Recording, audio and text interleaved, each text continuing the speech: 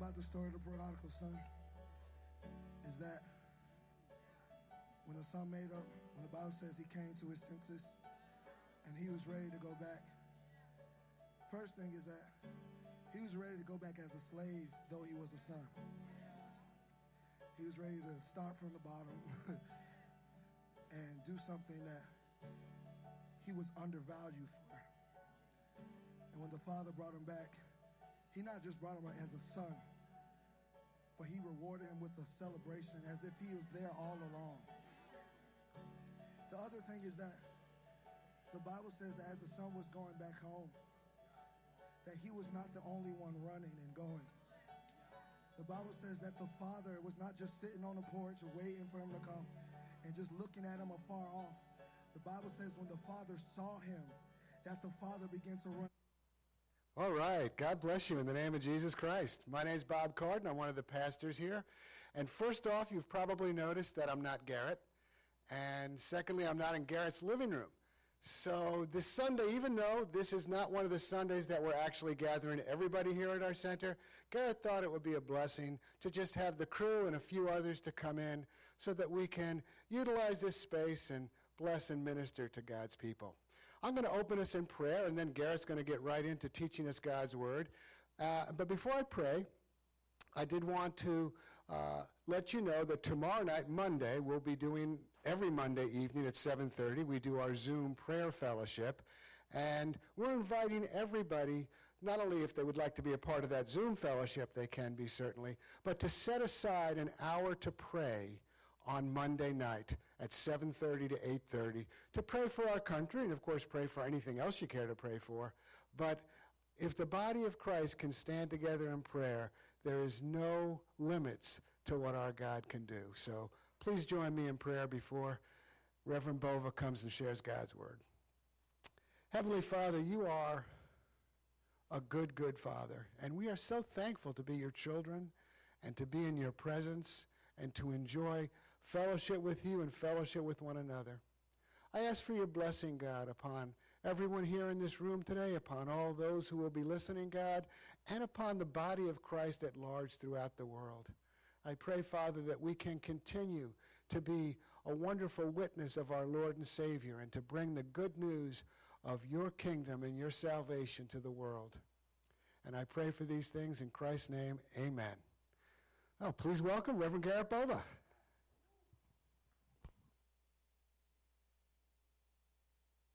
Morning, guys.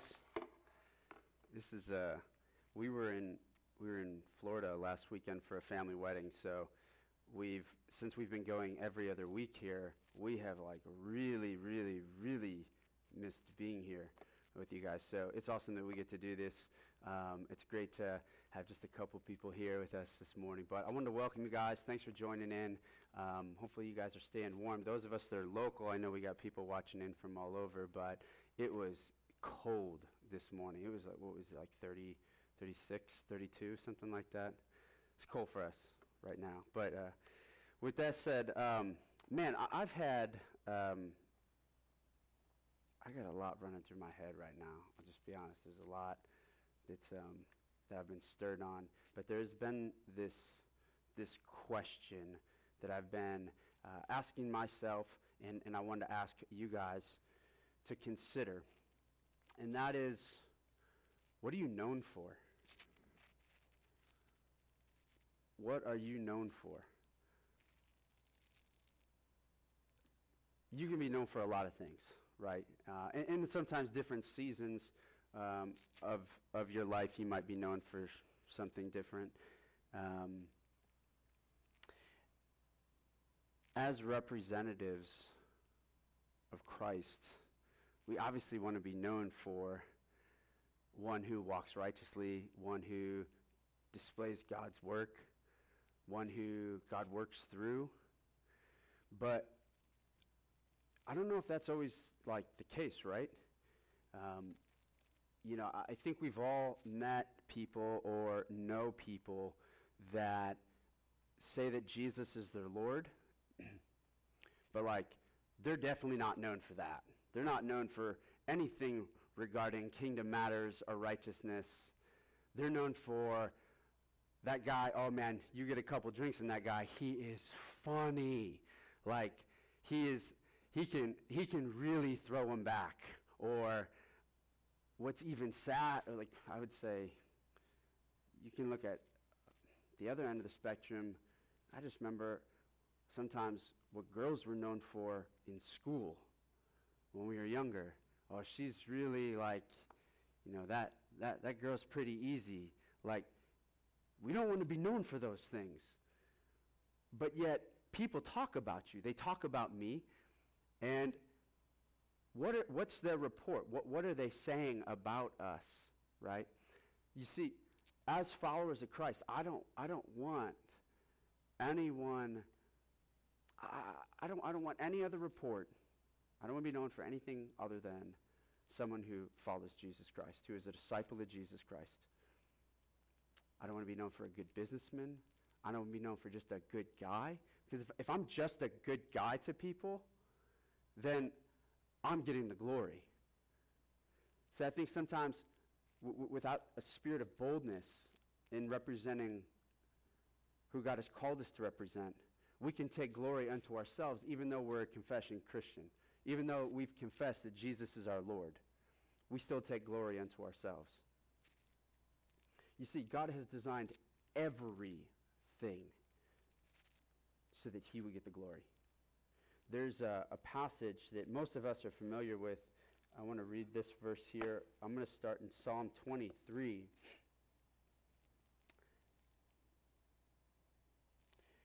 It starts with, "The Lord is my shepherd, I shall not want. He makes me lie down in green pastures. He leads me beside still waters. He restores my soul, and he leads me in paths of righteousness for his name's sake." Everything that God has set up, everything that he's created, was so that he would get glory for it, so that he would display who he is. It's for his name's sake, that he is a good God, that he is a gracious God, that he is a God that is worthy of all praise and honor. And you see the life that Jesus lived, it was to reflect that. It was to reflect God's goodness on earth. It was to display God's plan of salvation for us. And those of us who are in Christ, we ought to be giving God glory for everything. And that doesn't mean you're walking around saying, Jesus, Jesus, Jesus, praise God, glory to God, glory to God, glory to God. But they ought to know what you stand for and what you represent. They ought to know what we represent and who we serve and who we follow. So my question is, what are you known for? When you look at Jesus, they recognized, and this is obvious, right? They recognized that Jesus was a man that God was working with. Nicodemus, he is a Pharisee. I think I mentioned this record the other week, but the Pharisees were the teachers of the law. This particular group of people weren't big fans of Jesus. They just weren't big fans of Jesus. Jesus really threatened their holiness, and he just was a threat to them. They were challenged by him. And this guy Nicodemus, he comes to Jesus in John 3:1. It says, "Now there was a man of the Pharisees named Nicodemus, a ruler of the Jews. This man came to Jesus by night and said to him, 'Rabbi, we know that you are a good teacher, come from God, for no one can do these signs that you do unless God is with him.'" So, again, this is a guy, different camp, if you will, that wasn't a big fan of Jesus, but yet he recognized that, man, this guy came from God, and we see God doing things through him. Like, you can't do the things that you do unless God is with you. And we recognize that. And when Peter, talking about Jesus, now this is in the book of Acts, it's going to be in chapter 2, verse 22. This is after Jesus died. God raised him from the grave. And then Jesus hangs out and shows himself for 40 days here on this earth, and then God exalts him up, raises him up, puts him at his right hand. And then a couple days after that, about 10, Jesus pours forth the promise of the Holy Spirit unto all those that believe. This is happening on the day of Pentecost. And so there's this big commotion, and people are asking what's going on. They ask Peter, and Peter puts it like this, referring to Jesus. He says, men of Israel, hear these words. Jesus of Nazareth, a man attested to you by God with mighty works, wonders, and signs that God did through him in your midst, as you yourselves know. You see, Peter was saying, look, this man, Jesus, this is the guy that God did mighty works, wonders, and signs through him. So people recognize, I'm saying even Peter was able to proclaim and be a witness to say, look, we recognize that God, and you all recognize that God was working through Jesus. The reason why I bring this record up and these records up, you see I'm building the case here, it's because when they look at your life, do they recognize that God is working through you? Or do they just recognize that you wear a cross, or that you've gone to church maybe every single week? Do they recognize that you just are a man that prays before meals, or a woman that prays before she goes to bed? There's more, is what I'm saying. You know, this walk as we follow Jesus, we are to be witnesses unto our Lord. They ought to look at you and know you for one who follows Jesus, know you just because of the signs, the wonders, the miracles that God is doing through you. And now that's available to us through Christ Jesus. I want to look at this record too in Acts 14. Now, when they saw the boldness, these are people around, when they saw the boldness of Peter and John, again, this is after Jesus had been ascended and after he poured forth Holy Spirit into everybody after Pentecost, they saw the boldness of Peter and John, and they perceived that they were uneducated men, common men, and they were astonished. And they recognized that they had been with Jesus. These are common men. These are fishermen. These are uneducated men. But yet these guys are blazing trails in regarding a new wisdom, a new way to live. And God was, as we see in Scripture, working through these guys through signs, miracles, and wonders. Point is, the gospel is not just something we just speak about. It's something we live, okay? Scripture says that we are to live through Jesus Christ now. A new life. See, like, this is good news. This is good news that we get to live a new life through him, a life of power, a life that is a witness unto Jesus Christ. Like I said, do they recognize that we serve Jesus? They ought to. Jesus said, in John 12:26, he says, if anyone serves me, he must follow me. If anyone serves me, he must follow me. And where I am, there my servant will be also. If anyone serves me, the Father will honor him. So Jesus said, whoever serves me, he must follow me. For where I am, that's where my servant's going to be also.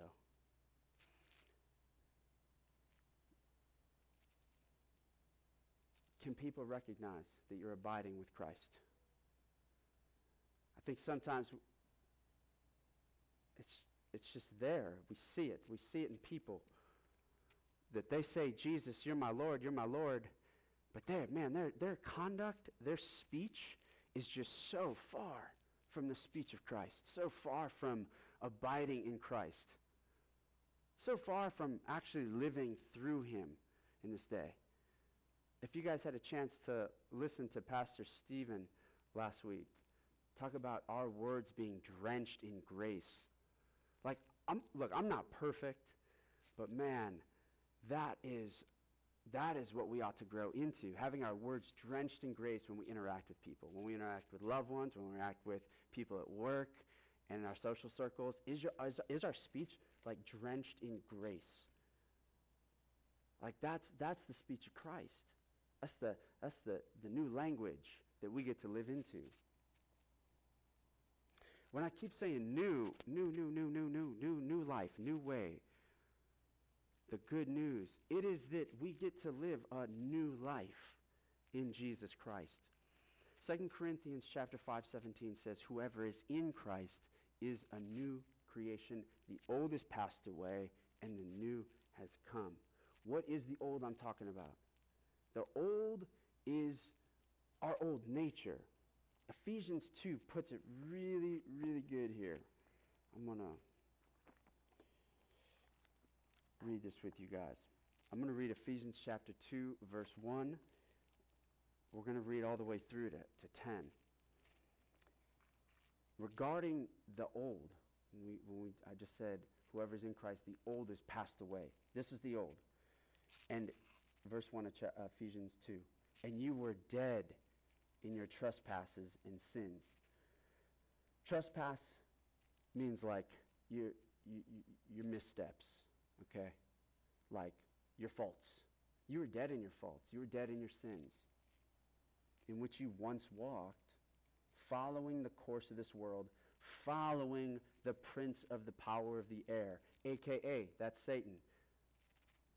We were all following the course of the power of the air, following the prince of the power of the air, the spirit that is now at work in the sons of disobedience, among whom we all once lived in the passions of our flesh, carrying out the desires of the body and the mind, and we were by nature children of wrath like the rest of mankind. Like that was the old you. You walked in accordance to like culture, right? It says that is now run by the prince of the power of the air. Again, that's Satan. And it says that we were living by our passions, our own lusts, our own desires. It's like, whatever feels good to you, you'll do it. Just because that's what you were born into. That's what you were trained into. And in fact, that's what reigned over you. That's what reigned over everybody after Adam had sinned. When death came into the world, sin came in after it, and that is what reigned. That is what everybody was enslaved to. Just death. Just following their passions, being slaves to their passions. I remember before Christ, I had to obey that temptation. As hard as I wanted to fight it, I still ended up caving. No matter how long I tried to put it off, I still fell subject to it. And you are a slave to that which you obey. But, right here, in verse 4, this is like the biggest but in Scripture. But, with all that, but, God being rich in mercy, because of the great love with which he loved us, even when we were dead in our trespasses, he made us alive together with Christ. By grace you have been saved. And he raised us up with him and seated us with him in the heavenly places in Christ Jesus, so that in the coming ages he might show his immeasurable riches in kindness towards us who are in Christ Jesus. For by grace you have been saved through faith, and this is not your own doing, it is a gift from God, not a result of the works, so that no one may boast. For we are his workmanship. We are God's workmanship, created in Christ Jesus for good works, which God prepared beforehand that we would walk in them.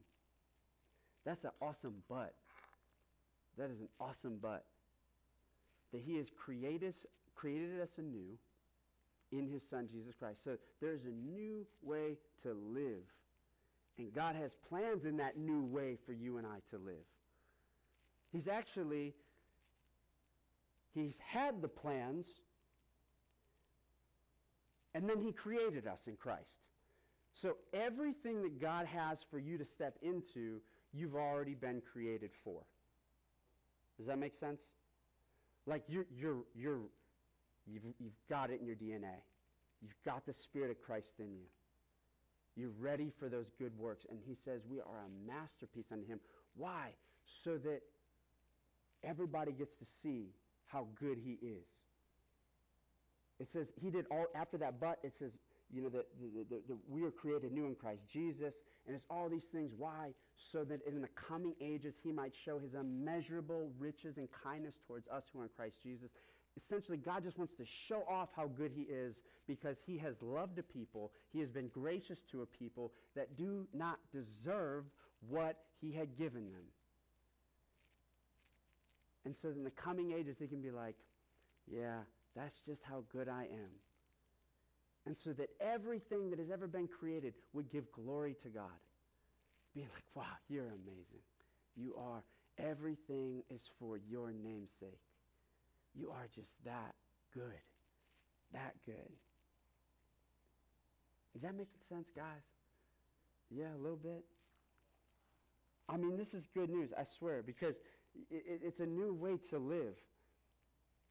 But you have to, we have to recognize that we're no longer slaves to that anymore. That was the old. That there is that but there in verse 4. But God saved us from that. Romans kind of dips into this a little bit more in chapter 6, verse 10. I'm going to read through 12. For the death he died to sin once for all, but the life he lives, this is referring to Jesus, but the life he, Jesus, lives, he lives to God. Verse 11.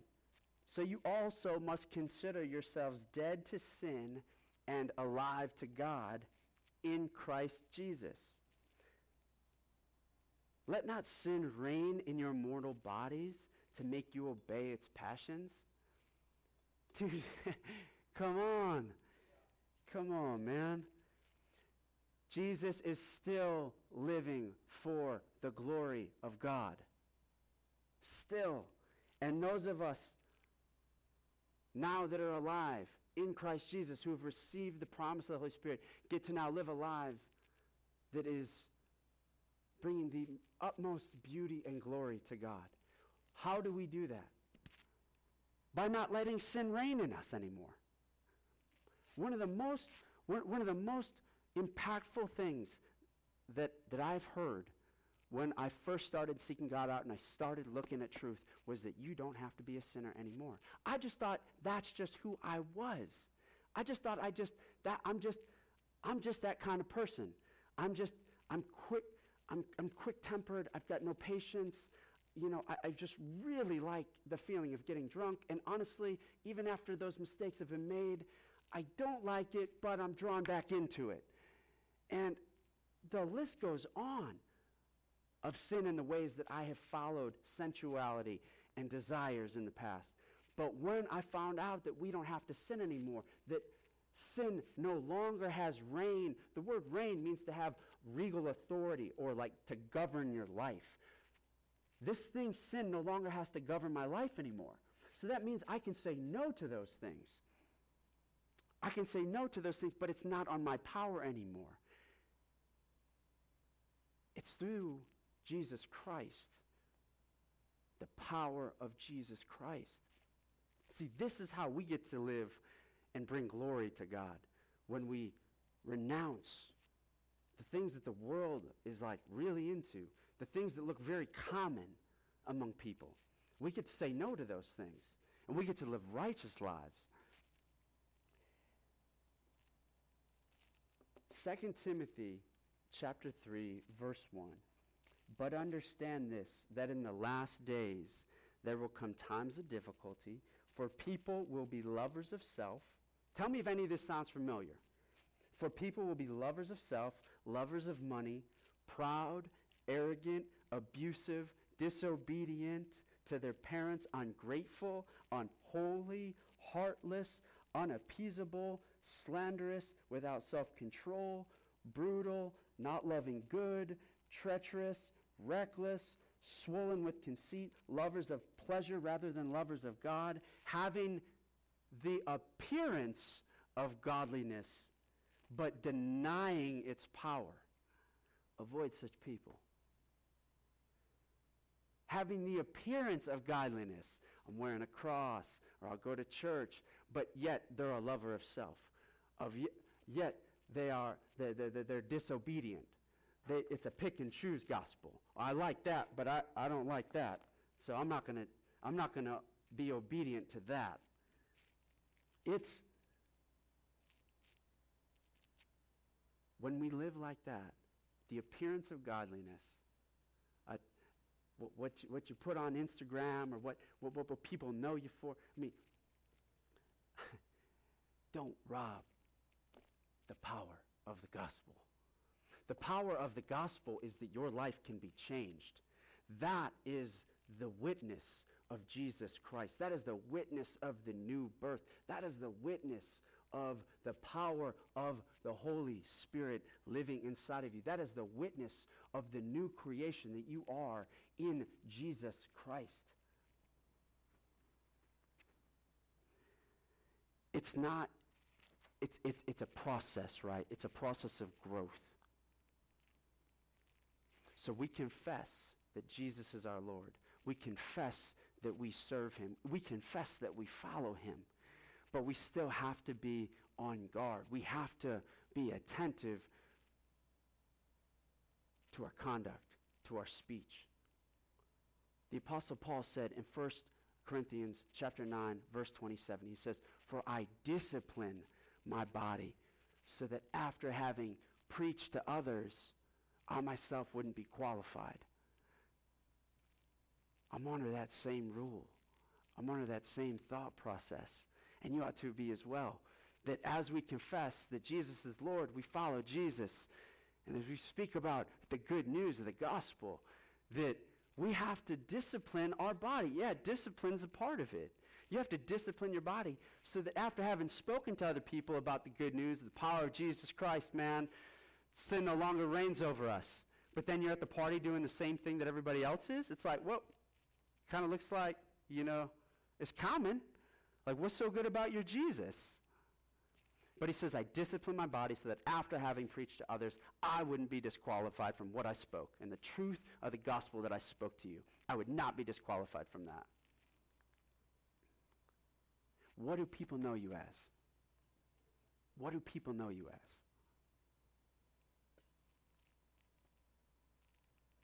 Jesus gave us an example of what righteousness looks like, what it looks like to walk with the Father, what it looks like to give glory to God on earth. He says, "For I have made your name known to them."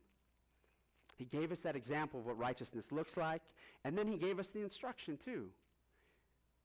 There's a lot that our Lord spoke to us about a mindset, about how to speak, about how to see people, about how to love your God with all your heart, with all your mind, with all your strength. He gave us that example. He gave us that instruction.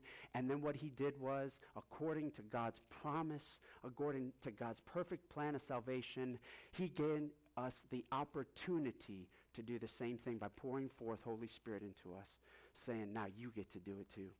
You get to be my witnesses. You get to be a people that bring glory to God, as I will now dwell in you, and God will now dwell in us, and we'll be a people that represent him to the earth in its absolute fullness, and we will bring glory to his mighty name. Let people know what you represent, the line in the sand that you draw, what you stand for. Let people talk about you in that regard, that they're different. The word holy means to be uncommon. So you ought to look a little different. We ought to look different. This is good news, guys. This is good news. I want to pray. God, thank you for just giving us Christ. Thanks for letting us be a part of your plan of salvation.